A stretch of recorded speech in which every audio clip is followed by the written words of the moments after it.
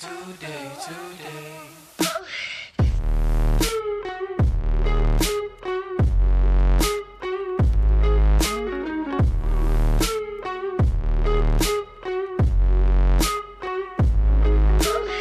Welcome back to the Bread to Build podcast, a project dedicated to sharing the stories of the people who build and those who help move construction forward. My name is Brett Young. I'm the founder of Hammer and Builders Vinsta. Matt is stuck at the job site and he'll be back on the podcast here shortly. Today we got Tom Reber from the Contractor Fight. He's a former contractor turned business coach, and we're going to be talking about the craftsman cycle and learning about sales, the good, bad, and the ugly. In this episode, we do discuss the term the craftsman cycle and its effects on construction businesses and their owners. The craftsman cycle was created by Sean Van Dyke, a construction business coach. He's the CEO of Built to Build Academy and the author of the Profit First for Contractors. So any references you hear in this episode, the craftsman cycle, should be attributed to Sean Van Dyke and should not be associated with the Bread to Build podcast or the podcast guest. You can learn more by going into our show notes. And we will have the link below. With that being said, Tom, welcome to the show. Thanks for having me, Breck. How you doing today, man? Doing well. You've been a requested guest for some time, so I'm pumped to have you here. Thanks. I'm glad to be here, man. You guys are doing some cool stuff, and I know we were talking before you hit record about the exciting world of podcasting, man, and it's good stuff. I think it's like a lot of things. You learn a lot about yourself and consistency and you know what it takes to be successful. So I can't wait to see you explode your show, man. This is cool. I appreciate that. Yeah. You definitely inspire us. I mean, for everyone listening to this, the Contractor Fight and what you guys are doing, you're putting out some amazing content. If you guys haven't already heard or checked them out, I highly recommend doing that. But Tom, we're taking some pages out of your book. We're staying consistent. We're trying to pump out some podcasts and deliver some value to people. Awesome, man. Well, let's do it, man. What do you got? All righty. So just a lay of the land. There's probably a lot of people that know who you are, but for the audience that's listening today doesn't know you already, give us a quick just lay of the land background from starting your business to how you got to where you are today. Awesome. And I'll do that. It was funny. I was literally about to open my mouth and warn you that you might hear dogs, and one of the dogs just barked right when I was about to say that, and you probably hear it, so I apologize. But it's it's just the way we have 4 of them, and they do their own thing. So yeah, I grew up in Wheaton, Illinois. I did everything I could to not be in the trades because every contractor I knew was broke, tired, and dirty. Meaning my dad and grandfathers and uncles and cousins and relatives, and all my friends had white collar dads that were doctors and engineers, and we were literally on the poor side of the tracks. And I never saw contractors in the light of being successful in those ways, right? And long story short, in and out of the Marine Corps and some other things, I ended up working for my uncle, which I did growing up, who was a painting contractor. And then I worked for him, left him, started my own painting business. Like I said, I did everything I could to not be in the trades, ended up building a painting company outside of Chicago. We did 300 to 400 projects a year. I sold my half of that in 2012. And because I wanted to impact more people. I just felt there was something calling me that would impact is a huge word for me. I think I'm a coach at heart. I coached high school football while I ran my companies for 17 seasons. So we started the Contractor Fight thing, and we've helped tens of thousands of contractors around the world quit stealing from their families. Time, money, memories, those things. We do it through our podcast and YouTube channel and social stuff. And I'm proud to say, and I always tell people this, like one of the things we're most proud of in the fight is we produce more free content to help contractors than anybody on the planet. And for those that want to move faster, you jump into one of our paid programs or events. We just try to keep it real simple. But yeah, I'm super proud of the team. We're about to start our 7th. I was telling you before, right now we have 6 days a week. We have a podcast on the Contractor Fight, and we're adding a 7th day here pretty soon with our newest coach, guy named Sonny Pinero of Pinero Construction. He's a $20 million a year commercial GC who's joined our coaching team earlier this year. And so he's going to have his own show. And then we got a women in construction podcast that's going to be starting too. There we go. So Now I'm just looking for a Spanish speaking coach so we can hit the Spanish world, man. So there you go. You have the whole world covered at that point. I love that, man. That's the plan.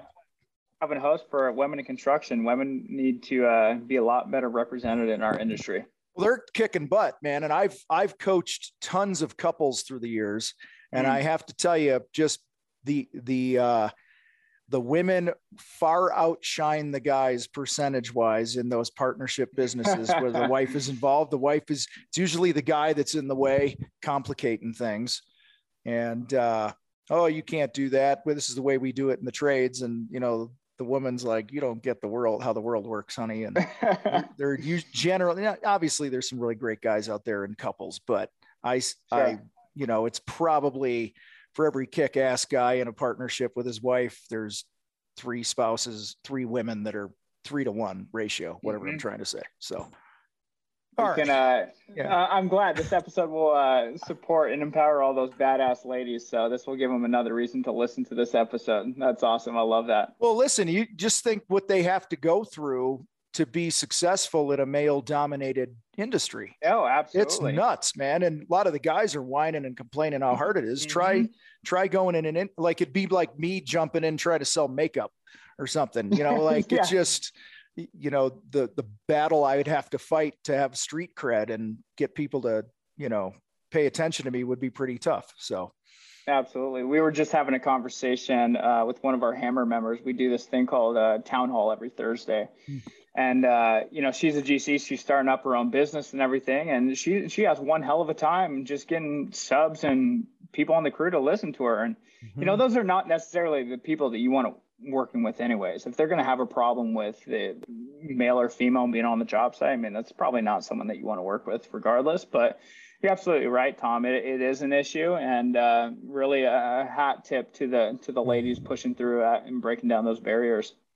I want to say one more thing on that. I know none of this was planned with the women thing, but women also have it rough because when a woman is assertive in the workplace, she's called a bitch. When a man is assertive in the workplace, he's called an alpha dog and a baller and all this other stuff. Yeah. And so for those men that are listening to this, when a woman is being assertive, appreciate that, don't be such a weak-minded, insecure dude where you think she's being a bitch. And for those women that are listening to this, you keep being you. Okay. And I promise you're focused, you're more disciplined by nature, I think, than most guys are. Generally are more organized in a lot of ways. All the things a woman has to juggle. So I encourage you to keep stepping on the gas. You're going to run circles around those dudes in no time. So I couldn't have said it better, Tom. So we'll leave it at that. Period. Let's talk about the craftsman cycle. The whole concept of the craftsman cycle just keeps, coming through my head. I did a lot of research on what you guys are doing with your courses and everything and the coaching. But this whole idea of the craftsman cycle, you line up work, you do the work, you get paid, and you repeat the cycle. And that's how you become very good at working in the business, not as much working on the business. And so my question to you is, when is it the right time to break that cycle? Well, there's no better time than now, like planting what do they say? The best time to plant a tree was 20 years ago and the second best time is today. So, I think the sooner you can get out of that cycle, unless you want that cycle, honestly, there's a lot of people that enjoy, the day-to-day grind and they want to keep a small and real profitable business and they enjoy working with their hands. So I'm not criticizing anybody that wants to do that. But I think, I think the biggest mistake people make is they focus too much on producing the work, especially if they're somebody who's come from the trade. You're a painter, you're going to focus more on producing the work. And unfortunately, I think, most of those people struggle. Like the sooner that you get your head around that your number one role in the business is no longer the tools and the actual work, it's building the brand, it's leading the team, it's building a team. The sooner you can embrace that, the better off you're going to be, regardless of how big you want your company to be. And for me, for example, why I have my painting business, I want to say I started it in maybe the month of April. This is early, was this 2001 or something like that? 2002, started my first business then. By August, I hired Gina, my bookkeeper. because I was just a couple months into it. I'm like, there's no way I'm going to do this. And my ex-wife, at the time, she was like, I don't want to do your books, and you better hire somebody or this is never going to work, because there's no way you can do it. So I just think I'm not good at a lot of things, but I'm really good at a few things, if that makes sense. I'm not good at most things is what I'm trying to say. One thing I'm really good at is getting out of the way when there's somebody who's better than me at something. So no matter what business I'm doing, I always look, if you look at the cycle, pricing work, getting the work, doing the work, and, then finding the work again, I think who do I know that can head up producing the work? Who do I know that can really be the champion here of, the marketing and building the brand and the company or whatever it might be. So I think you have to be the champion of these things in the sense where you're there to support them and guide them, but not put yourself in a position to be the doer, because that's how you burn out. That's how you end up. Earlier, I talked about one of the things we talk about in the fight all the time is stop stealing from your family. You steal time and money and memories, and you steal your health and all these things. You don't do the hobbies you love to anymore because you're wearing every stinking hat. And so we get people out of that a few different ways. The first is we change their thinking. That's 90% of what we do in the fight. That's what the contractor fight means, is the fight between your ears, how you think about your value in the world and time and all that stuff. And then practically speaking, the next step is we teach you how to stop going around doing free estimates, oh God, that's a pain in the ass. And this gets a lot of pushback, believe it or not. I get more hate mail from contractors going, you can't do that, blah, blah. We're not saying charge for estimates. We're saying we don't go to do free estimates.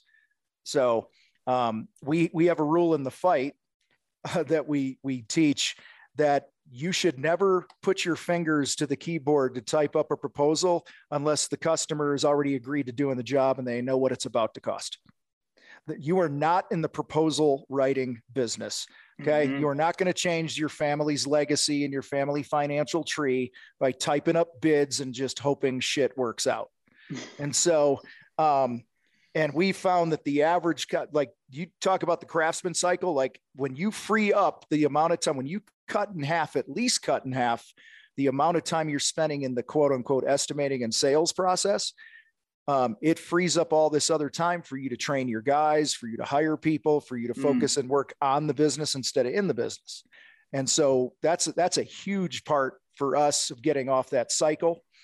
And then another big part that we get a lot of love letters on is we encourage contractors to never, ever do a project unless you're going to make a 50% gross profit.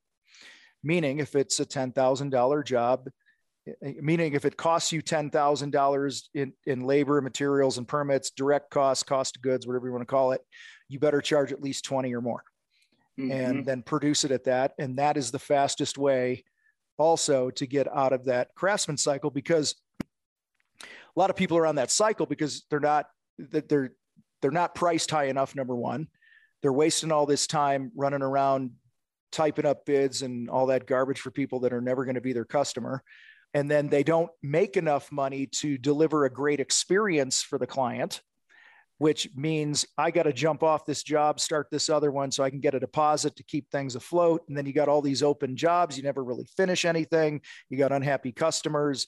And, it's just a whole mess that spirals from there because you don't value your time and you don't truly believe in your heart of hearts that you are worth at least a 50% gross profit. And dude, I'm telling you, I'm my own biggest fan with this because of our team. This is, believe me, more my team than me. I just happen to be the guy getting interviewed, but I am so proud of like our members in the fight, because the messages we get are, I started listening to your podcast. I implemented the stuff you've said for free on YouTube and it saved my marriage. Or I got a text from a guy going, man, your sales process. He sent me a picture of his daughter standing on third base of a soccer game or a softball game. And he said, hey, because of your sales process, and I really took control of this, I'm able to be here instead of running around doing estimates for people that don't respect my time. When normally I miss my daughter's games. I mean, and your listeners can fill in the blank, whatever that means to them. but you want to get off the cycle. It starts with how you think. And I don't know if you could see it over my shoulder. I got our fight values here. And one of them there says, get oxygen. Okay. You have to get oxygen. The king eats first, and you're the king. Okay. Your family gets your best time, energy, your health, your attention, and your money. And until you believe that, you're going to struggle. Go through the rest of the list. I got to ask Tom. That's a good one. The board behind you. Oh, okay. Well, own your crap.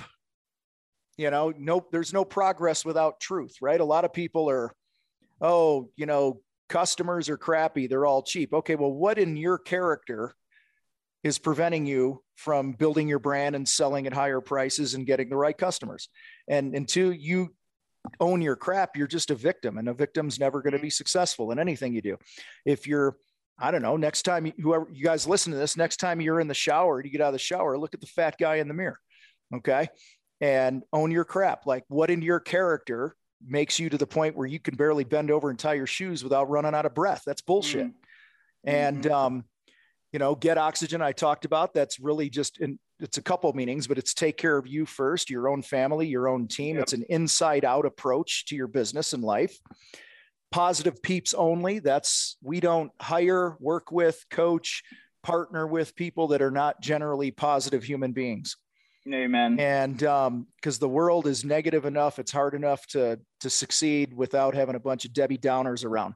It doesn't mean you can't have a bad day. We all have bad days and bad seasons and rough days and rough seasons, but play the long game. This one is, and by the way, we use all these, we talk about these every day in our team meetings. We coach around these and everything. Every decision we make is filtered through these as a company, like how we put on an event or whatever. Play the long game is, we're not a fast transactional company. That's why we continue to do more free content than everybody, because our mission in the fight is to bring respect and dignity back to the trades. And we can actually accomplish that mission without charging a dime. Like, we can put out content that helps people, because I understand not everyone's going to be our customer, and like I said earlier, the ones that want to be part of our communities and they want to move faster and all that other stuff and have those great relationships, that we have paid stuff. But in general, play the long game. It's like, this is a marathon. It's not a sprint from here to the other side of the room. Roll the red. That's about rolling the red carpet. Everything we do, we try to make sure that we're putting our best foot forward. We have our Mile High Profit Summit in September, and last year we did it for the first time. It's in Denver. And the biggest feedback we heard from people was, you guys held nothing back. Everything was first class. The way, from the speakers to the food, to the swag, to everything was, we didn't want to half-ass anything, because we're, again, protecting our brand with that. This is just how we do things. I don't know if you heard the phrase, one thing's how you do everything, right? So if we're half-assing something at the event, I guarantee you we're half-assing something else.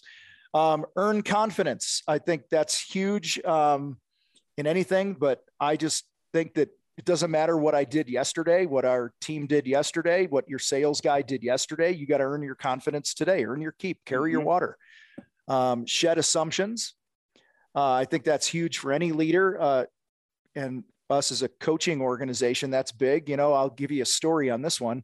Many years ago, I had a guy tell me he had to opt out of one of our programs, and me being younger and stupid, I started getting in his face a little and challenging him, going, you need to be committed and all this other garbage, right? That we can talk for days on.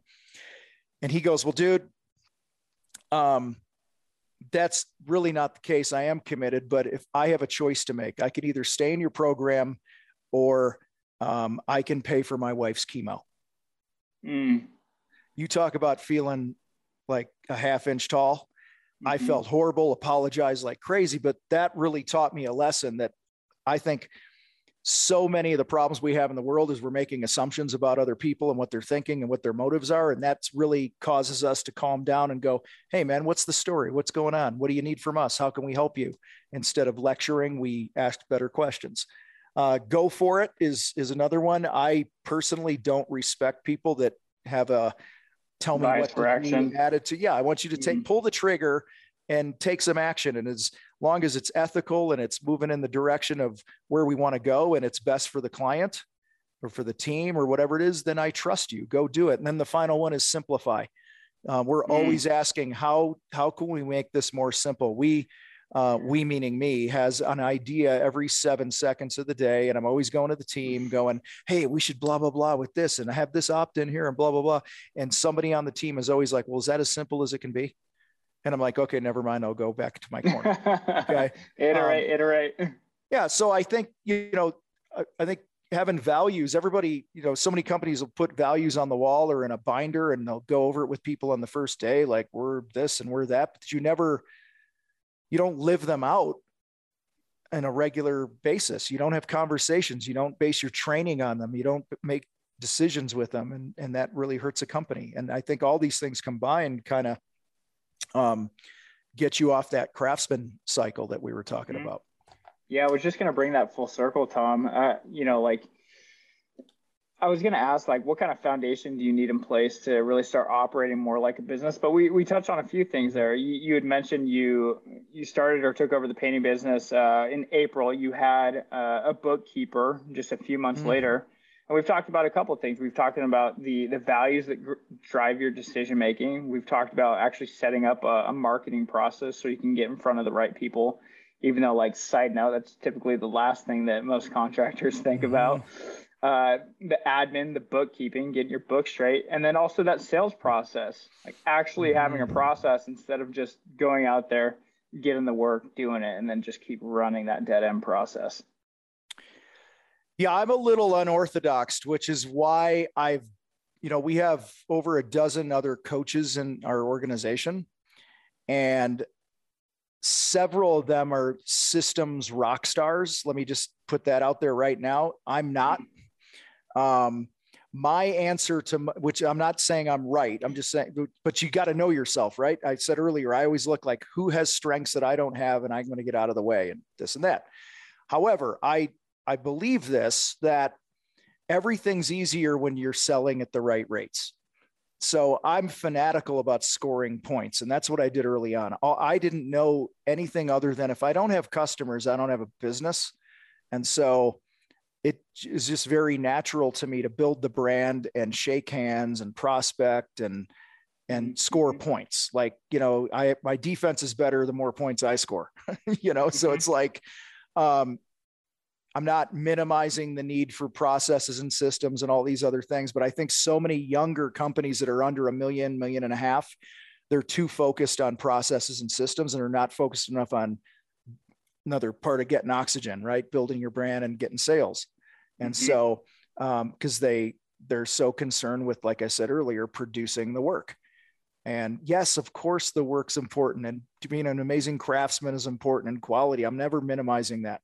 But I just personally you'll see it this summer. In fact, we're going into the summer right now. You will see this where August, end of July, August, and then especially in the fall, you'll start seeing posts because I do a rant on this every year in the fight.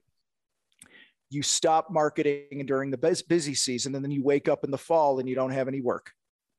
And that's why guys can never get out of this cycle, is because they think it's about the work. It's not about the work. The minute you said Bob's Construction and put it on a business card, you've given up the right to be a craftsman in the field first. That is now like the 8th priority in your day. And when somebody gets that, they get out of this cycle a lot quicker. So, and building and again, we talk about a sales process. There are a couple of big mistakes I made early on. The first one I made is I didn't know what I was going to do with a lead when I got one. A lot of people start with their marketing plan, and I actually recommend you start with your sales plan. What are we going to do when we get a lead? Let's know that before we get one. Yeah. And then the other big mistake I made is I was young, dude. I had no idea what I was doing. And I didn't know the importance of your database, and you hear the money's in the list. And I left probably $2.5–3 million on the table in my first 2 years of business because I did not stay in touch, didn't even have a database. And a couple of years into it, we kind of got our heads out of our butts and we created one. And I just couldn't believe how much money was rolling in, simply from that. And I'm blown away how many people that have been in business 3, 4, 5 years, and they tell me they only have 48 people on their email list. I mean, that's, you've built tech and things like that. You know where I'm going with this. Like that's, it's nurture, man. Some of your best customers are going to be the ones that you've already had. And okay, coaching moment here, back to the thing behind me where it says play the long game. Okay. I've literally had people say to me, yeah, those people were tire kickers. They're never going to hire me. They're dead to me. They can screw off. And I'm like, guys, you don't know who they're going to hire. They might have a bad experience. You might not be a good fit today. Maybe they hired the cheap dude who screwed it up, or maybe they didn't do the project because the mother-in-law died and the project never got done this year, but because you kept in touch with them and were adding value to them and all this other stuff that, you can do through content and blah, blah, blah. You're the one who's top of mind and they've forgotten about all the other guys. So that's playing the long game. Just because somebody, in fact, play the long game. I'll just go in our business right now. Somebody finds us on YouTube or the podcast or wherever, the Contractor Fight. They opt into our email list at some point. We run our stats all the time. 94.87 days after somebody opts in with the Contractor Fight email list, they spend their first dollar with us. That's the average. Okay. Yep. I have dozens of people in one of our programs right now that have listened to our stuff and followed it, opted in for 2 years or more. I had a guy the other day, he's like, I've been listening to you since 2017 and I'm ready to pull the trigger now. That's playing the long game, right? And so that's the mistake so many contractors make, is they're not focused enough on building that brand, playing the long game, adding value to people through great content, education, because all these things make the sale much easier down the road. Yeah, I mean, the psychology behind it, Tom, is you got to be the obvious choice, and that comes from being top of mind. And so when that buyer is ready to buy, they're not going to be questioning. They're not going to go between 1, 2, 3 contractor. You're the obvious choice every single time. Yep. I want to talk about giving up control. I hear a lot about this. Maybe I'll tee up the question a little bit, but let's just say you're in business. You're a bags on contractor. You got maybe 2, 3, 4 guys working for you. And you have some aspirations to grow the business, but you feel like, I'm sure you hear this all the time, quality is going to suffer with more on the crew. So what are your thoughts on, how much does actually growing your team impact quality? And how do you maintain that, since that's the biggest fear that I'm sure every contractor that you coach talks about? Yeah. All right, let's look at the one mistake in this area people make is they try to scale too quickly. They have the phones ringing off the hook and they're selling all these jobs. They don't have the capacity to do all the work. And now they're stressed and they settle for any warm body that comes in. And now you got bigger issues, right? One of the things we're always telling people is don't scale until you optimize your company and make it as profitable as can be.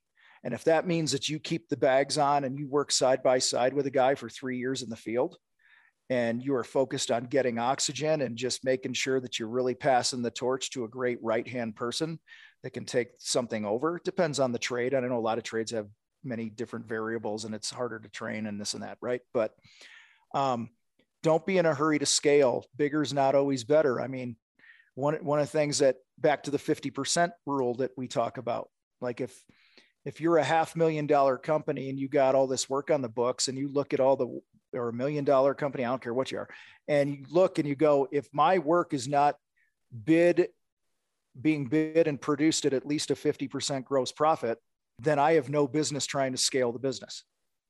Like, let's get to that point first, because what you'll find is you're going to keep more gross profit money. You're going to have more money to invest into the company, into training, into higher pay for your people. They're going to have a true career path. Mm-hmm. And remember, this is a marathon. A lot of people come out of the gate and they try to sprint too quickly. And I love sprinting with the best of them, man. But, I've personally made that mistake in the past where you grow too quickly, you get out over your skis and you just end up wrecking down the road. And so I also want to say I'm sure there's some people listening to this going with this 50% thing. I'm just going to address it because I always hear it. You will get to a certain point in your business where you will find your sweet spot with your gross profit margin. Okay. I'm just saying, for people that don't know jack about their numbers, don't know how to really job cost, don't understand break-even revenue, break-even sales, and all that other stuff. the fastest way to make more money immediately is figure out what the job's going to cost you, double it. And then, so if it's costing me 5, I charge 10, I pay the 5 to do the job. I got that 5 left over. That goes to pay the overhead in the business. Okay. And it contributes to the overhead, which is your salary and all that other stuff. That's the little asterisk here. I understand that when a company grows and scales and this and that, and they get several million, that, and depending on the trade and things like that, you may be, I mean, we have a lot of people that are GCs that are subbing all their work out, doing 50, 60% gross profit right now. We have home builders that are at 35%. We've got specialty contractors that are 50, 60, 70% gross profit, but it's your sweet spot to find as time goes on, is your job costing. So if I'm a young business, and it's you and I across the table, and I need answers, Tom, what systems should I be putting in place today to manage quality across the team for those 2, 3, 4, 5 members before I start scaling up? Well, number one, you define what a successful project is. I know hardly anybody does this with one of my companies, a painting company. We defined, this is what a winning paint job looks like. And we literally spelled it out, and we trained on it every week with our crew leaders. And it's from the way we communicate, to the way we set up, to where we stage things, to the way we close a job out, to the way we communicate everything in between. And we have this I struggle to say document, because I made it and it looks like crap, but it's a thing I made years ago called 20 Steps to a Successful Job. And it had everything about what happens when the phone rings, to who's doing it, to how do we know it's a win. And you have to define a win. Like, what's the thing? Who does the thing? When do we do the thing? And how do we know we won the thing? You know, what's a good closeout look like? What's a good final walkthrough look like? And when you define what a win is, it makes it much easier to train your team. So that's the first thing I would do. And then the second is having those regular meetings. And, you know, consistency is key there, because you can't just have a meeting a quarter or one meeting a month and think people are going to remember it. Remember, they're not business owners, and they're not going to think like you. You have to teach them how to see a job site and to check their work. And it's a long process, especially if you got guys that come from other companies that were trained by other people in not so good of a way, and mediocrity was tolerated. That's tough. And it's also tough when you got somebody who's brand new to the trade. But if the character is good, if they're coachable, it's a total win. Mm-hmm. And the last thing I remind people of here is, remember when you started your business and you were the only guy and you made a mistake. Nobody knew except you and the customer, and you owned it and you learned from it and you got better and you chalked it up to, hey, I'm taking my lumps. And then when our guys make a mistake, we get all over them like it's never supposed to happen. And it's just not fair. And so we always chalk up. I mean, I could think of tens and tens and tens of thousands of dollars of mistakes through the years that I had to pay for. And we always chalked it up to a marketing expense. That was just how I personally reframed it, so I wouldn't get bitter about it. Like, hey, this is just a learning experience. And what matters most, we screwed the pooch on this. It wasn't done right. We need to redo it.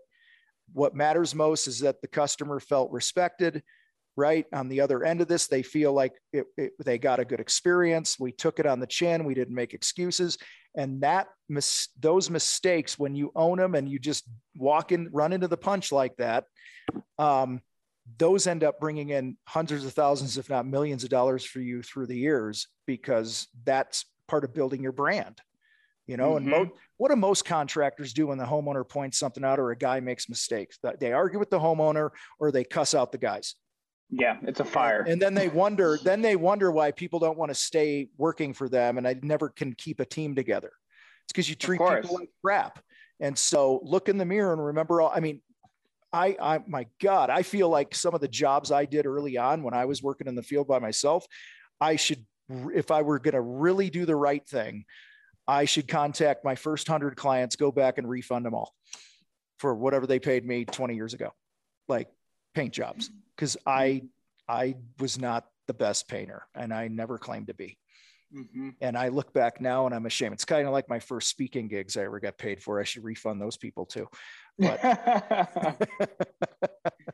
We all feel that sense of imposter syndrome as well. Tom, I like how you brought up when you make, because mistakes in construction are expensive. I mean, you definitely don't like making them, but I just love how you reframed it in marketing. Or like the first thing that came to my head was like R&D. Like you have all these tech companies and a lot these product companies, everything, all of it gets put into R&D. You make mistakes, R&D. I've never heard it framed that way for a construction company. It's honestly pretty damn refreshing to hear. Well, I think it happened one day. I don't even remember who said it. It was me or my old business partner. We were having lunch one day and we totally screwed something up. And it was like, well, we'll just send the guys back and we'll fix it. One of us said something like, it's just marketing at this point or something like that. And I don't know. It's just always stuck. Right. And here's something else with the team. One thing is we talk a lot about, we talk about the people game. Human beings have, I'll give you the cliff notes.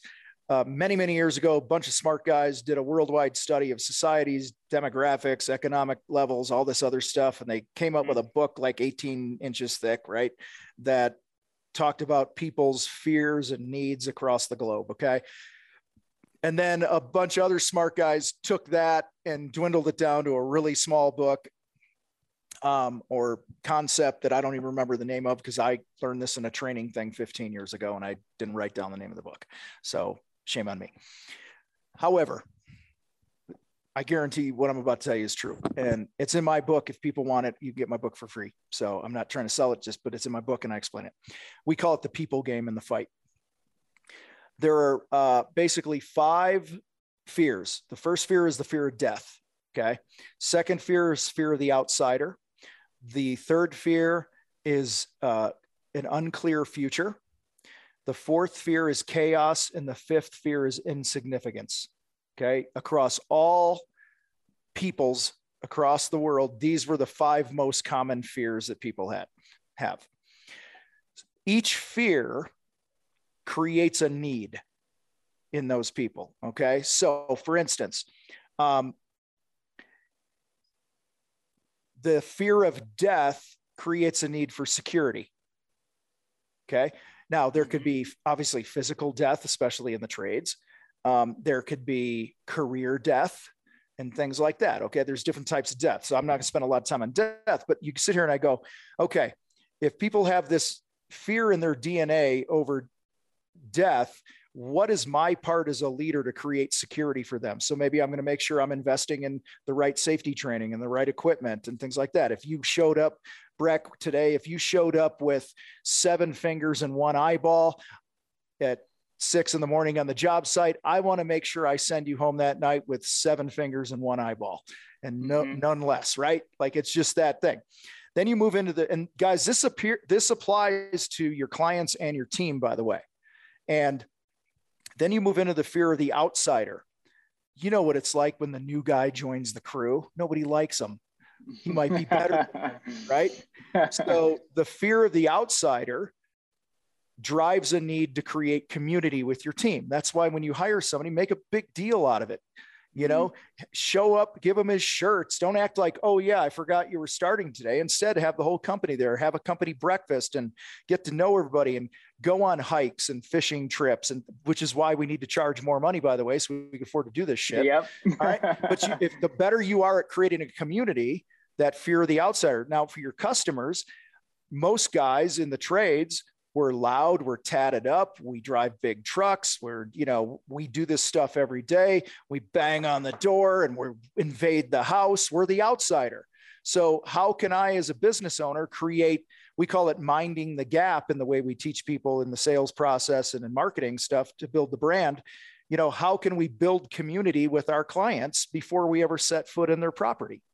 Okay. So that's why we do a lot of content. We introduce people to the team and whatever. Mm-hmm. I'll pick one more here. Fear of chaos. This is a huge one.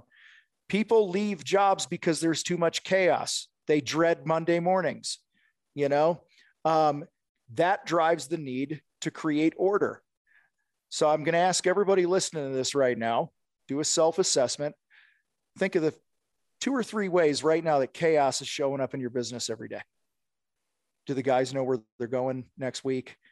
Do they have clear scopes of work? Do they, I mean, we could go on and on with how chaos shows up. Okay. Oh, hey, we got a new job, but we don't really have a system to put it through and all this other stuff. What do we do with it? Every job's a new adventure. There's chaos, right? I'm getting yelled at by the homeowner because the scope wasn't clear and all this other garbage. So it's our job as a leader to create order and things like that. So this is part of this people game where, how do we control? See, back to your original question about, making sure qualities kick ass and all this other stuff and building a great, strong team.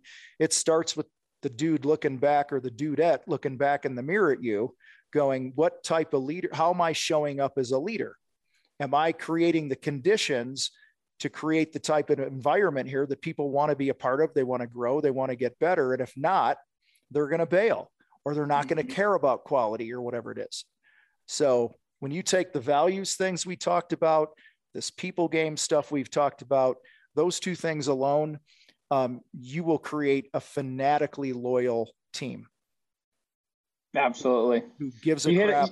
Yeah, go ahead. You hit on a great process for building a foundation for a business. I mean, nothing communicated craftsman cycle to that.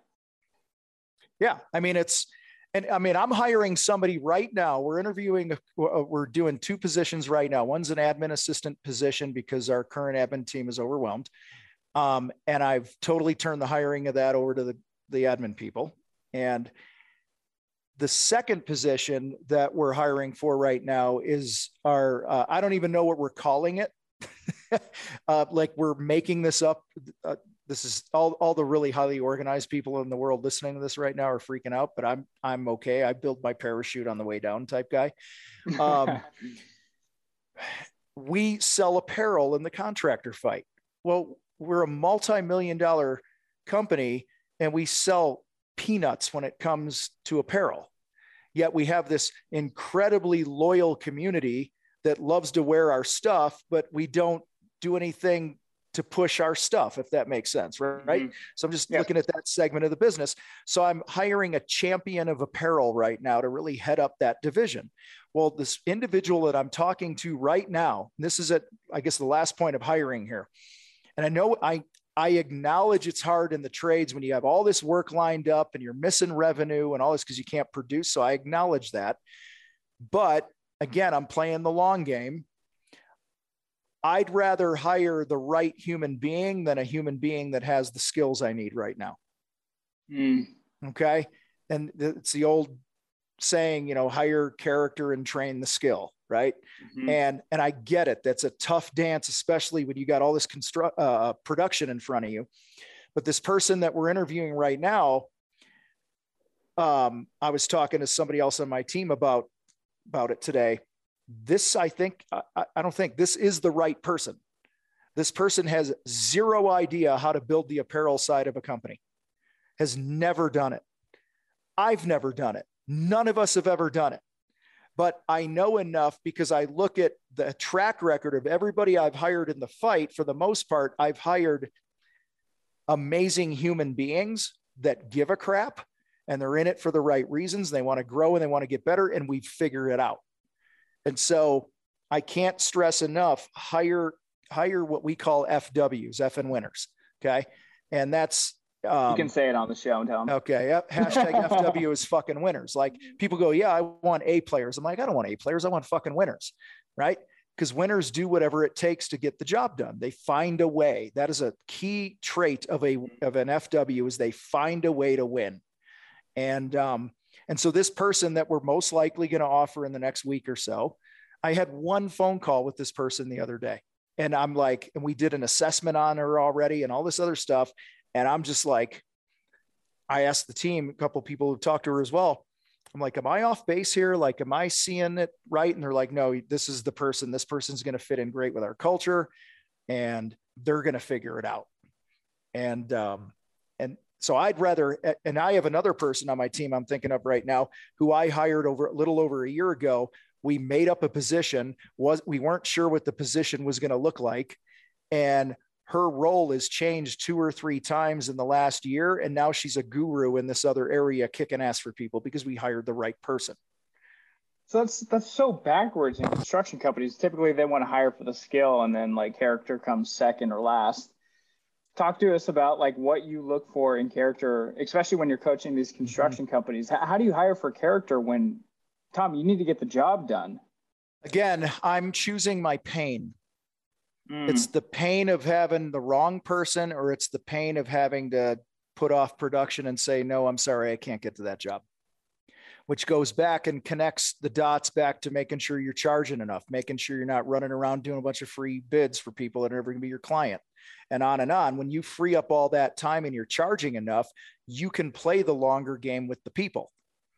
You know, you can spend more time with them and train the right person and this and that. So that's just the way I roll. I'd rather embrace the pain of the slow crawl, you know, of building a team than build a team of the wrong people and screw my culture up forever. And so character things, you know, I want people that are competitive. I want people that know what it's like to succeed. So when I interview somebody, even when I was interviewing just for trades positions, I would ask questions like, and real quick, I know I'm squirreling on you here, but I get fired up about this shit. The values that I keep pointing to behind me, we use those as a basis for our interview questions. Yeah. So we interview around our values. So, hey, you know, Breck, roll the red, right? Hey, Breck, share a time that, that you really felt like a company totally blew your socks off with the way they delivered service to you. Okay. If I just come out and go, do you think we should offer great service to people? Oh yeah. Okay. Of course. They can be us or positive peeps only. Hey, Breck, tell me about a time that you were in a situation in the last couple of weeks where it was really hard to be positive. How'd you handle it? Okay. Another question I ask all the time is and I got this from a podcast. I forget who it was. And if I get the details wrong, the concept is the same. So Google used to have these interns they get all these thousands of resumes from people, right? Everyone wanted to work at Google. And I guess they put all these interns in a room with highlighters, and they just went through the resumes and they looked for what the guy I heard the interview with, what I think he called extreme accomplishment. Okay.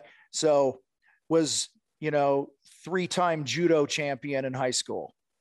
They'd highlight that, you know, got a scholarship to play piano at blah, blah, blah. You know, I'm thinking of one of our daughters right now. She's into 4-H with the horse, goats. She shows goats, sells goats. She wins grand champion every year. That would be in there and it would be highlighted. Okay.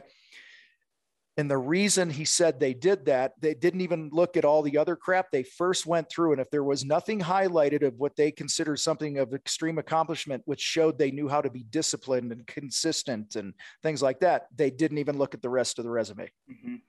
And so that always stuck with me. So I always ask a question like, hey, what have you done in your life that you would consider extreme accomplishment? And if they have a hard time answering it, and I know they're BSing their way through it, I'm not interested. Yeah. And then another question I always ask, because one of the values that's important to me in people or characteristics is I want somebody who's not going to be satisfied with their successes. I want somebody who continually wants to grow and get better. So I will literally say, hey, Breck, what have you done in the last 3 months to grow as a person, either personally or in your career?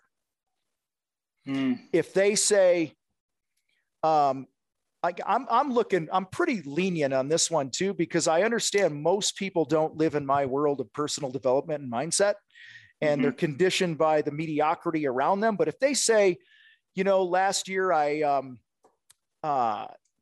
somebody I recently talked to, they said, you know, I didn't like who I was becoming in December around the holidays this past year. So I gave up drinking for 2 months. Okay. That shows me at least there's a cell in their body that wants to be better. Or I joined a gym, or I started listening to this podcast, or I read a book. I read a book a month or whatever. Just because here's another point here. Just because people are in the trades doesn't mean they get a hall pass on being better people that want to get better. I think a lot of the stigma of the trades is, oh, that's where it's a great fallback option, right? That's where you go if you can't be successful. And that's why we continue to hire and recruit and tolerate people that are underachievers, is we're not raising the bar for the type of people that we bring into our business. Absolutely. So, and then you wonder why you have all these freaking problems where, hey, Tom, your guy was pissing on the side of my garage today when he was painting the house, and all these other ridiculous things that we hear as owners, or just the thing like guys showing up. Yeah. It's a, so I like to, without getting political also, I like to ask questions that really share, is somebody like a victim mindset, entitlement, that stuff? Are they willing to earn their keep? I might say, hey, what do you think about this whole thing with, canceling everyone's student loans? What are your thoughts on that? And that's going to tell me a lot about how they approach things. So, because I certainly have my thoughts on it, but no, that's great. I mean, even for our business, like one of the biggest things for us is growth mindedness. Like whether we're talking about books or someone's going to recommend a podcast episode, or who are they inspired by, and it just shows us that they have this growth mindset versus a fixed mindset. The fixed mindset does not get anywhere, especially when you need to run a business, you need to grow a business, you need to hire people, they need to hire people under them. So that's like a very key thing for us. And we take a lot of time, even, we're not hiring folks in construction, but hiring is the same across the board when you're hiring for character. And so that's the big thing that we look for is, are they pinging us? Are they texting us? Are they shooting emails saying, like, are they taking an interest in our business? Do they know what they're interviewing for when they show up? Like, it's just the little nuances of being detail oriented and having that growth mindset is really, just like we had talked about, it's the most important to the part of the business outside of the skill sets. You can learn skills, especially if you have a growth mindset, you can learn the skills. We have a, back to that people game, those fears and all that other stuff. One of the other fears is people have a fear of an uncertain future. Okay. Everyone wants to know what's in it for them. Where's my life going? And that creates a need for clarity. So back to interviewing people and stuff and choosing people for the team, we encourage people to create what we call a mastery ladder, where this is like you come in at the company and this is how you move up, right? You give them a clear path. Because what I found is FWs don't want to stay in a position or in a company that they don't have a clear path to keep winning in their life.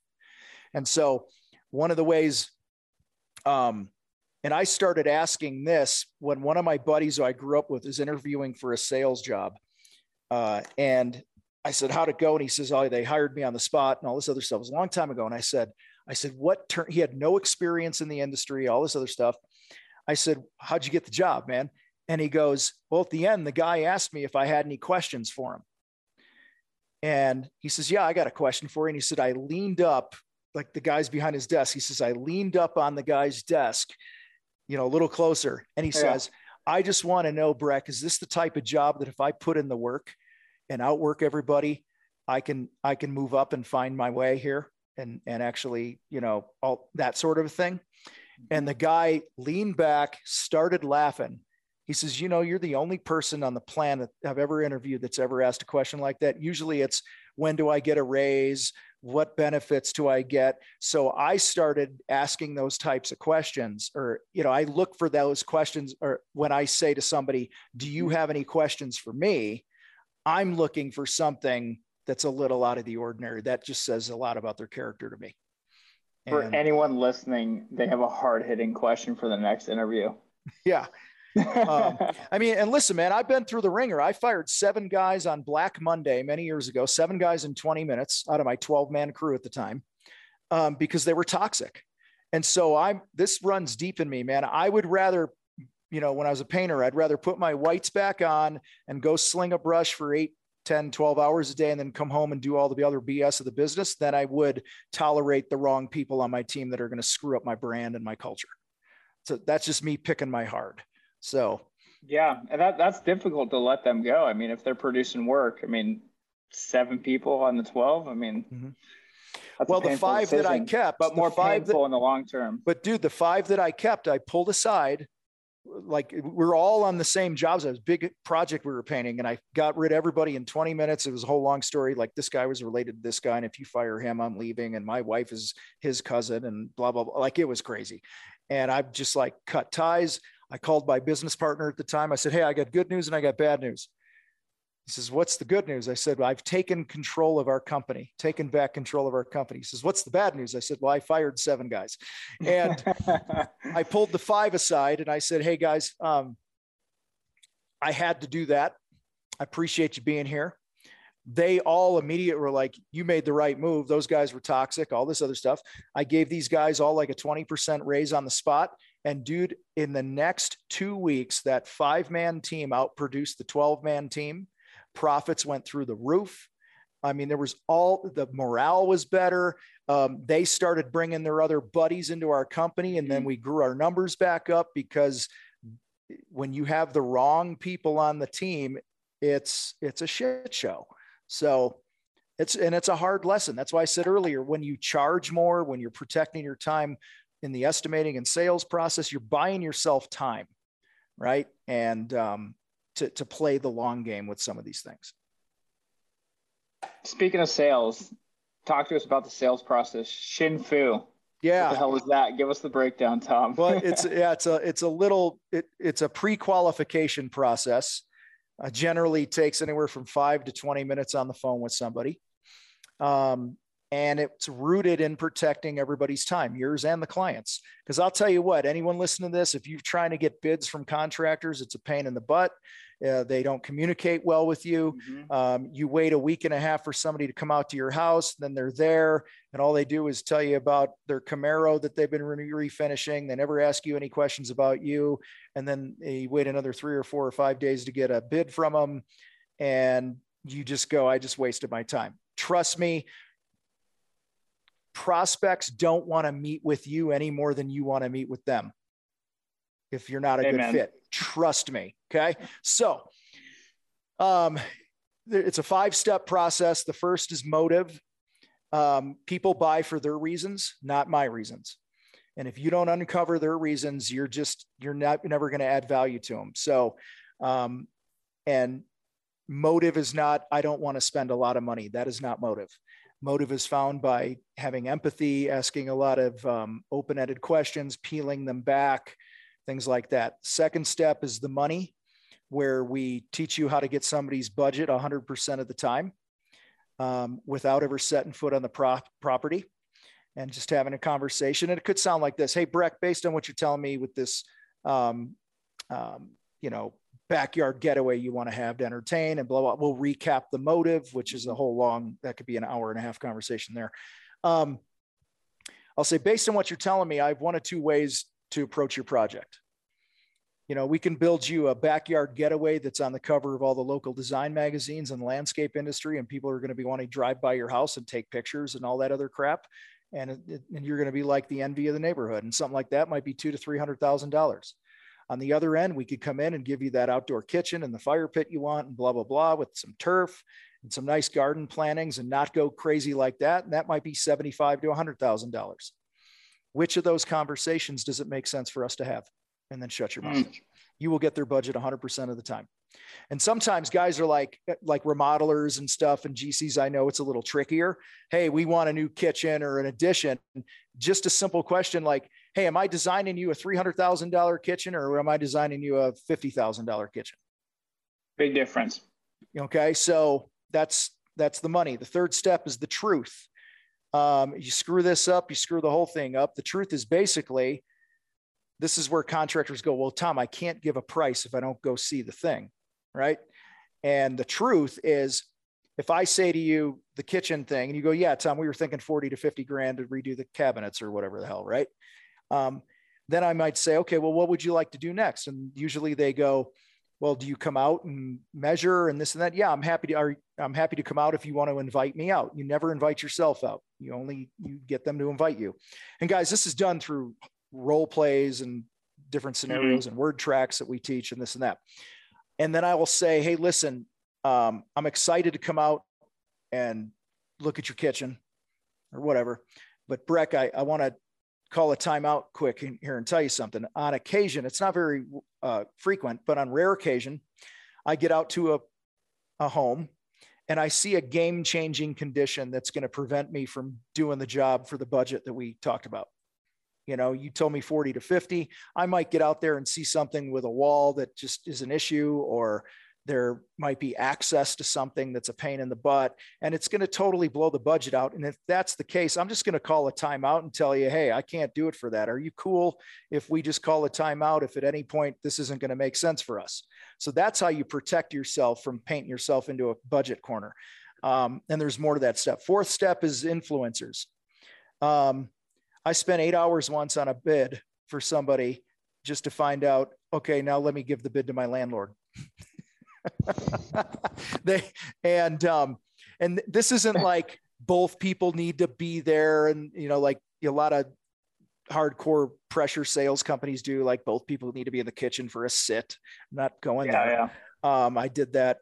This is just simply, hey, you know, Breck, we were talking 40 to 50 grand. Who else is excited to do this project? Oh, it's my wife. Oh, cool. What do you think she's going to think of 40 or 50 grand? I don't know. Okay. Well, listen, last thing I'd want to do is come out there and get you all excited about this. And I'm all excited about doing your kitchen just to find out that your wife doesn't even want a kitchen. Would it make sense for her to just jump on speakerphone with us for a minute and I can answer any questions she has? Or sometimes it's, why don't you talk to your wife and call me back if she's cool with this? Or whatever it might be, or business partner, this and that. And then the fifth step is we call the BS meter, which is our consultation fee. So if you go, yeah, 40 to 50 grand sounds great. And then you go out there and then now they want to think about it and get other bids. This prevents that. So, hey, Breck, listen, if I come out there just to tell you it's $48,000, I'll paint a picture. Like, Breck, if I come out and it's $42,000, what's going to happen next? And you're going to go, well, I'll have to get a few other bids.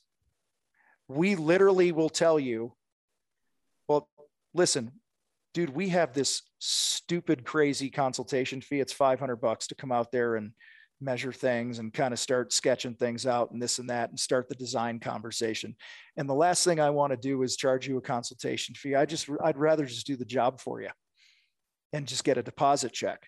So why don't, you know, if you're going to get some other bids and stuff, Breck, why don't you go talk to some other people first? Get some other bids. If you find somebody you like, hire them. And if you don't, let's pick this back up and have a conversation. What has happened earlier in the motive and the way these questions are asked and the way that you're showing empathy, you're creating a human connection with them that I guarantee that your competitors never will. And so you might be twice the price. This happens all the time where we have people in our sales training where their close rate goes down, but their bank account 4Xs in 6 months. Okay. Their sales go through the roof. Their gross profit goes through the roof. They're doing less jobs, making way more money because they're not playing that same estimating sales game everybody else is. So that in a nutshell is what's called the Shin Fu, which is named after one of my business partners in our sales training company. His last name's Shinholzer, and he got sick of being ghosted by people after he gave him a price. And he's, you know, multi-millionaire several times over, sold several multi-million-dollar companies. And he created these 5 kind of steps that we have called the Shin Fu. And he in his before he sold his last company at the end of 2020, the last 4 years of business, he was 100% closing rate when he went to somebody's home.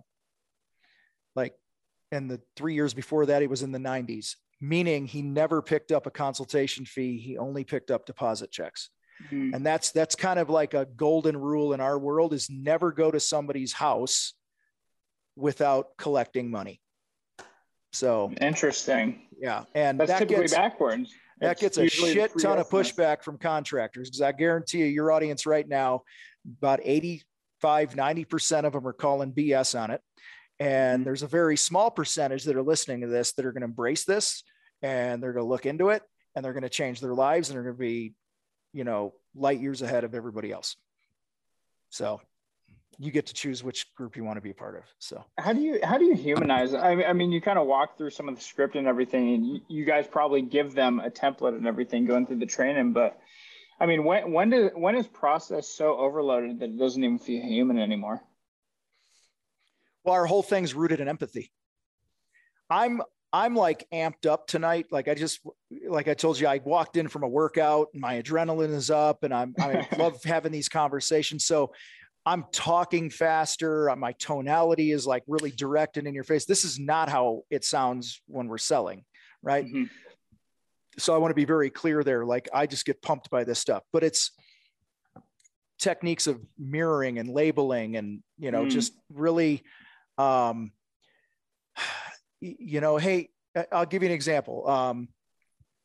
I had a sales call many years ago where basically I implemented the 5 steps, right? And we're in the motive. And I said to this guy, so what are we looking to do? He says, I want to paint the whole house. And I said, okay. I said, what's prompting you to do that now? And he's like, well, my wife doesn't like the color. And I'm like, cool. Looks like it was painted in the last couple of years. I'm like, what's the deal with the guy that painted it before? Okay. I'm just asking questions. I'm just being curious, right? Curiosity wins in this game. And we talk about peel, don't pounce. Okay. Don't pounce all over something that you hear. Just keep peeling it back. Right. And I'm fast tracking a 15-minute conversation with this guy in his foyer, but he says, I says, what, have you reached out or what are your plans with the other contractor or whatever? And his vein pops out in his neck. His face starts turning red. And he's like, we'll never hire that MF and company ever again. And I said, wow, sounds like they hit a nerve with you. That's labeling, sounds like. Mm-hmm. And he goes, hit a nerve. He says, let me tell you. And he went on for 15 minutes. And he's like, I hired these guys. They came to paint the house a week when I was out of town. I travel for work. He goes, every single night I would call home and my wife would give me the 3rd degree about the painters and how they left a mess here and they did this and they screwed this up. And she's like, they were kind of creepy and blah, blah, blah. And they had little kids and they're leaving tools around. And he just went on and on and on and on. Now, at this point, most contractors pounce. Well, we never leave a mess and we Swiffer the rooms and we use wow, right? Like, so I go, I bet you probably didn't look forward to calling home each night. He goes, no, not at all. I never want to go through that again. I said, and we'll just call him Scott. I go, Scott, I'm sorry to hear that. It really sucks, but I got a question for you. I just got to know what was the vibe like when you came back in town? And so I'm putting him in the moment again, right? People buy for pain or pleasure. The only 2 reasons people buy. His was pain. He goes, oh yeah, when I got back in town, I slept on the couch for like 3 nights, because my wife was pissed at me. Blah, blah, blah. And dude, he's going on, his face is red. Like I'm telling you, the emotion was there because I just kept peeling it back and creating this connection. And it wasn't accusatory. It was just conversational. And so I said, hey, well, listen, I know we haven't even gotten out of the foyer and looked at anything around here yet. I said, but what would happen if I wrote into the contract that if your wife spent 1 second of her life cleaning up after my team, the whole job would be free? And I shut my mouth. He looks at me, he goes, you would put that in your contract? I said, I have no problem putting that in my contract. He says, you put that in the contract, the job's yours, let's get it done. I said, I haven't even told you how much it's going to be. It's probably going to be 20 to 30,000 bucks based on your house in this neighborhood. He goes, I told you, I don't care what it costs. He says, I never want to go through that again. That's connecting emotionally with somebody. And another incident that we had was the motive can be rooted in somebody doesn't want to be embarrassed. I just dropped shit tons of money on my yard with one of my guys who's a client of ours, but he's also a good friend of ours. And I knew I was going to hire him, but he showed up to my house. He's been trained in my process, which was funny because he's using it on me. Yeah. And, but it's not one of these things that you're using to manipulate. You're just truly trying to understand, can I even help you? Like, what is really behind this? Like, why do you want to do the yard, Tom? And it was funny. I said, Matt, I've never had a yard I've been proud of. And I said, what I do for a living is I'm on this phone, I'm doing video, I'm broadcasting to the world. And every time I'm outside, I have to hide my yard because I haven't invested in my yard. And I'm tired of having to sit at one area of my front porch with this stone wall behind me so nobody sees how shitty my yard looks right now. And it's embarrassment. So my motive was I wanted something I was really proud of. And the pain was I'm embarrassed. Another woman couldn't have, one of our clients sold a project to her. It was a landscape thing. They played tennis every Thursday or something, her and her friends. And her motive was, we can't come to my house because I'm embarrassed in my house. So I always make an excuse why we can't do my house that week. Because after tennis, they'd go to somebody's house and have coffee or whatever they did. Okay. So the motive is rarely the thing you think it is. And that's Absolutely. why. And I want to say this because you mentioned, scripts and things like that. This is not a script based thing. Yeah. There are things that we call word tracks, like, hey, what's your favorite word track to transition to budget or whatever it might be? Or what's your favorite word track to get the motive? One of mine is, hey, Breck, you're going to pay somebody to paint the house on the last day of the job. You're going to hand them a check. They're going to hop in their van and drive away. How are you going to know you hired the right guy? Shut your mouth. And then dig on that. Don't pounce. And that just comes with reps. It comes with being just a better communicator. And the more you learn to communicate and connect with human beings, the checkbooks open up and you build one hell of a business that gives a great future to your team. And you have clients for life because they can't imagine anyone ever working with anyone ever again other than you.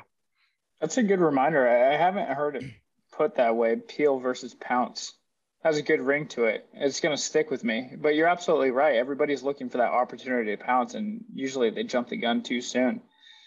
Well, what do we do? And I interview people on podcasts too, so I'm not ripping on it, but when I'm a host and somebody's answering a question, there's times that I'm in my head going, okay, where am I going to go next? Right? Like it's just a natural thing every human being does. That's why earlier, I don't know if we were recording or not, I told you I don't script anything anymore because I really try to just be in the moment with my guests. And that's with your wife. It's with your clients. It's with your team. Like be where your feet are. Like be in this moment. And the more you can do that with people, because most of us are thinking, we're listening to the client go, they did this and I'm not happy with this. And in your mind, you're like, well, that's easy to fix that. And we can do this and we can do this. And instead you need to be locked in to what's really important to them because it's not the technical stuff. And contractors typically go technical in a sales process. And I'm going to wow you with my knowledge of spray tips or something, it's like, yeah, they don't care about that. But then you just sound like everybody else. Yeah, exactly. And this is how we're able to, when I had my companies, I was selling at 30, 50, sometimes 100% more than my competitors were consistently because of the connection piece. So that's why we have GCs that sub everything out and they're getting 60% gross profit on their subcontractors. When most of the normal GC world's going, I can't mark my subs up that much. Well, when you connect with another human being, price is like irrelevant, man. Absolutely. Tom, I got a couple of personal questions before we move into our Fast Five. All right. We talked about sales and the craftsman cycle. One of the things that I'm always curious about is like how people overcome mistakes in the construction industry, because I don't think mistakes are dealt with very well in construction. But what was like some of or maybe pick one, your top fail or mistake while running your previous construction company, and how did you overcome it in a positive way? I was Bill's house. He was a colorblind lawyer. I charged him $28,000. It was my first year of business. I charged him 28 grand to paint his house. The job cost me $45,000 to do it, which means if you follow my 50% rule, I should have charged at least $90,000 to do the job. Okay. He GC'd his own house, took over a year to do it. He called me on Christmas morning, yelled at me about the stain color of his staircase. And what's worse than that is on Christmas morning is I actually answered the phone and let him yell at me at 7:00 on Christmas morning when my oldest son was like 2 at the time. And And so the mistake was hitting me square in the face. I did everything you could do wrong. And the way I dealt with it is I just said, let's just get through it. Right. I think it's Robert Frost that says the easiest way out is through. And so when you make a mistake, man, just run into the punch, own it. Like you screw up the colors on something, or you mess up the scope, or you don't communicate something. People are tired of bullshit.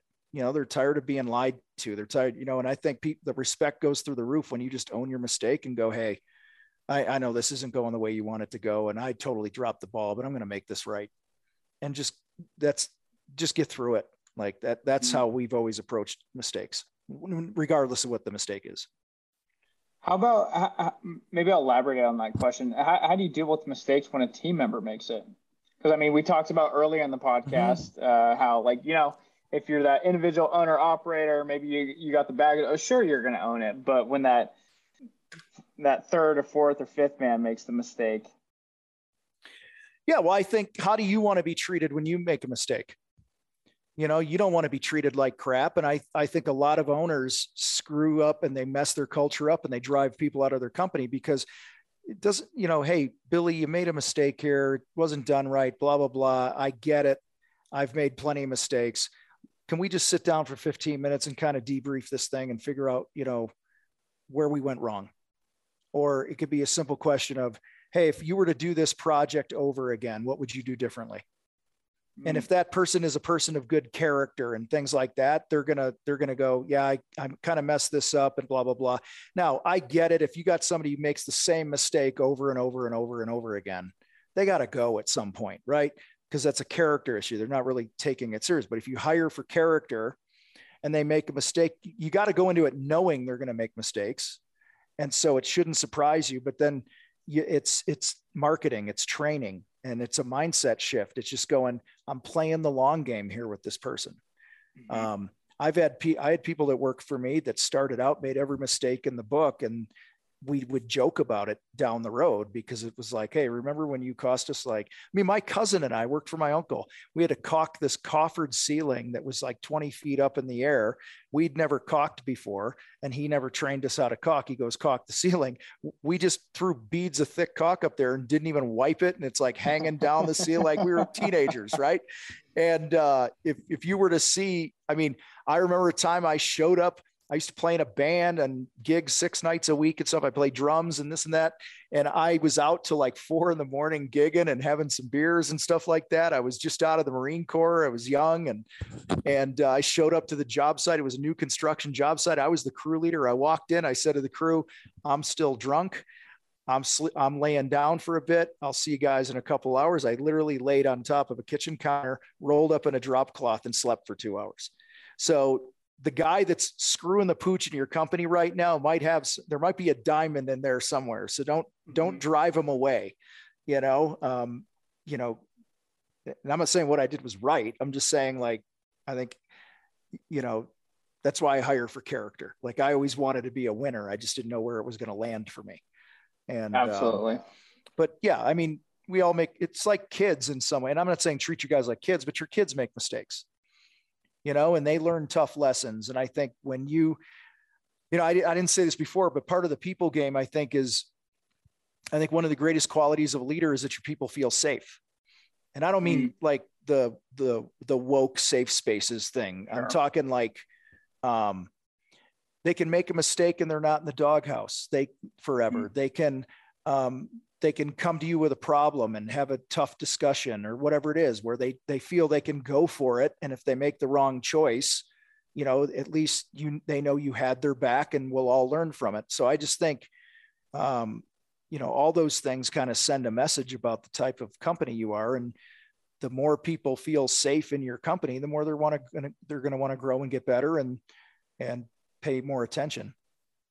Absolutely. And that's what true leadership is embracing those mistakes and helping people work through them. That's how you learn the quickest way. It's hard. Mistakes. I don't want people to think like it's easy. It's just like, no, it's tough, especially when you're like, my God, they owe us 12 grand on this job and we just made a $7,000 mistake, or whatever. Like, I get that it's tough, but you have to play the long game. I think that's the motto of this entire episode, play the long game, which is a damn good motto. There you go. Tom, before we wrap up our episodes, we end with our fast five questions to be answered in a sentence or less. You ready? I'm ready. All right. I'm scared, by the way, because I don't know what's coming, man. This is good. This is good. All right. What do you got? The best thing that you've ever learned from a book. It's funny. I'm debating whether I want to open this can of worms, but I'm going to open it. A lot of people don't know this, but I used, and I know it, I'm sorry, this is going to be a run-on sentence. I would say that God is in the reunion business. I'll just leave it at that. God is in the business of reunions, of relationships and people and things like that. And that's from a passage in Luke where there's a dead guy being carried out, and Jesus walks up to the coffin, and it says he gives him back to his mother. And I don't know what it is, but that one line in the Bible, I haven't read the Bible in years, by the way. But that has always stuck with me, that's to me, that's who God is. He wants reunions. I love that. Number 2, Tom, what do you want to be remembered for? Being kind. I love that. This is a great tee up for number 3. What's the nicest thing someone has ever done for you? Wow. God, there's so many things, man. There's so many things. I think I'll just go with the most recent one. My fiance, we've been together going on 4 years. Early in our relationship, there was an incident that I was a real knucklehead, and it involved whiskey. And she gave me a second chance. So I was just an asshole. I mean, if you ever saw Unforgiven with Clint Eastwood, like he was sober and then he drank whiskey and killed everybody in town. That's kind of, so I haven't touched whiskey since. And, but yeah, I had a lot of insecurities over a couple things, and I was a total dick, and she gave me a second chance, and now we're good. So I like it. Number 4, your one message to the next generation would be the example. Like you want shit to change, you got to be the example. Like, don't let yourself off the hook. Honor the commitments that you make to yourself. Nobody cares how you feel. Success doesn't care what you think or how you feel. It takes what it takes. So be the example, and get your whiny ass feelings out of the way. I love that. And so we asked this last question on every ending of our podcast. Bread to build. Bread, not the kind that you eat. Yep. What does bread to build mean to you, Tom?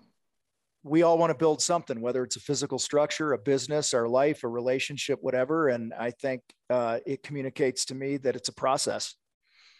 Whatever you're building is going to be a process. It's not a one-time event. And, if you have if there's an event today that knocks you in the teeth, don't define your whole body of work around that one event, because it's part of the process. Mm-hmm. That's what it means to me. So embrace the journey. I like that. Tom, thanks so much for joining the Bread to Build podcast. Before we let you off the hook, where can people find and connect with you? thecontractorfight.com is the best way.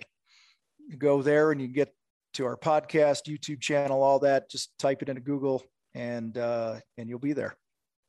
Awesome. Well, thanks so much, Tom, for joining us on the Bread to Build podcast.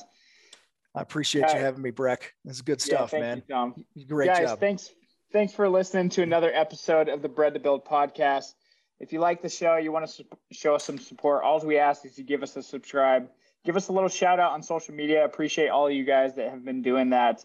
Thanks for tuning in. You can find me on all platforms at Hammer. Feel free to connect with me personally at Breck Goen. We'll see you guys next time on the Bread to Build podcast.